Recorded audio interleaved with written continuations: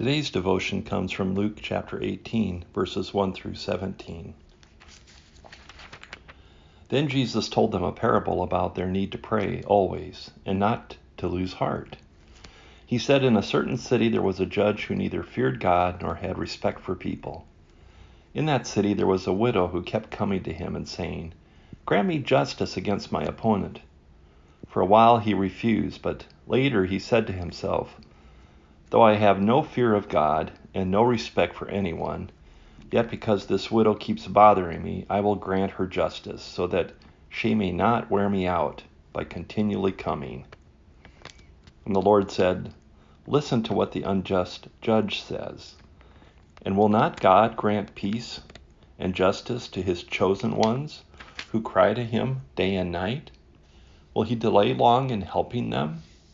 I tell you, he will quickly grant justice to them. And yet when the Son of Man comes, will he find faith on earth?" He also told this parable to some who trusted in themselves, that they were righteous and regarded others with contempt.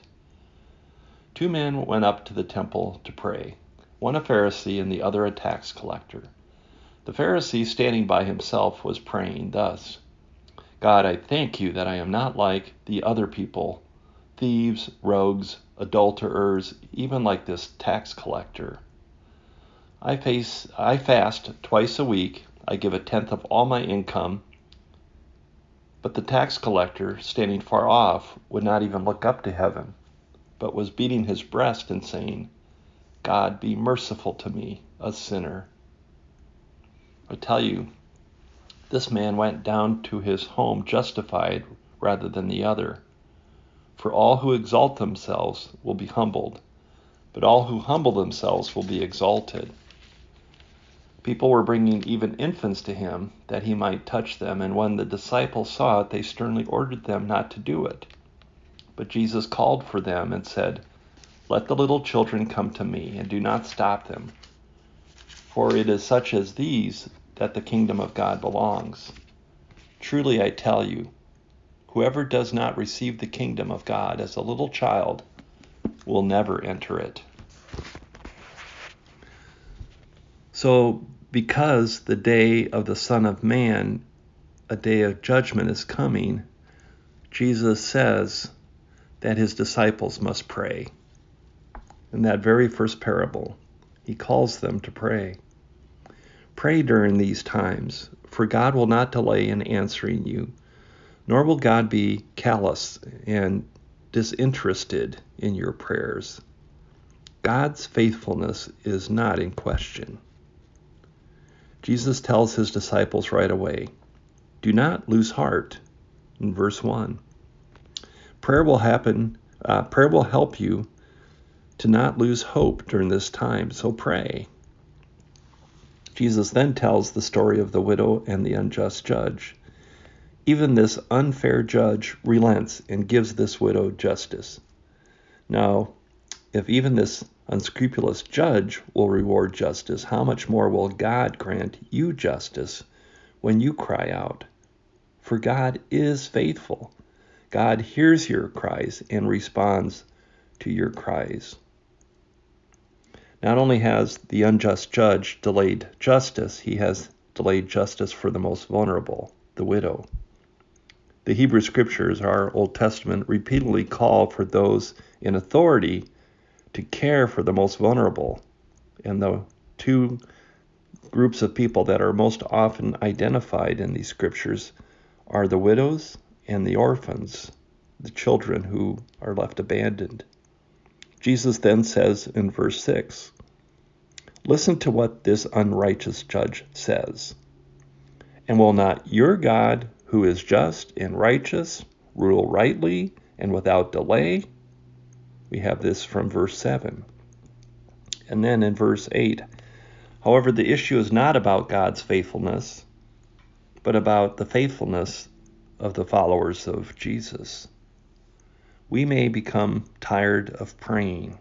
Has that ever happened to you? Perhaps you have experienced a period of rebellion where you just don't want to talk to God anymore. Because we don't receive instant gratification, we can give up quickly. Will we lose heart, even after Jesus declared to us not to lose heart in that first verse? How is your heart? The next parable is shared not just about the Pharisees, but about anyone who trusts primarily in themselves. And for those who see themselves as righteous and holy, standing above all others who are unrighteous and unholy. Maybe this is spoken for you and for me. How often have we thought that God, thank God that I am not a Pharisee? Yet when we think that way, we have become self-righteous. We often, as Christians, I think, like to think of ourselves in contrast to other people. And that is exactly what Jesus is challenging here. So then we begin with the Pharisee and the tax collector. This Pharisee offers a prayer of thanksgiving, and he acknowledges his thanks for his righteousness and for not being like so many other sinners, and especially that he is not like this tax collector who's praying near him. The tax collector offers just the opposite kind of prayer. It's a prayer of lament and crying out for mercy. He prays to God with a deep repentance, asking for God's mercy. Jesus' point is that if you pray to exalt yourself, you will be humbled. But if you pray to throw yourself at the mercy of the court in humility to God, you will be exalted. After this teaching, the children begin to come to Jesus. The disciples try to turn away the families that are bringing their infants and children to Jesus, that they just want Jesus to touch their children. They have experienced this healing touch of Jesus, this powerful human touch of Jesus, and so they see the divine in this touch, and they want Jesus to touch their infants.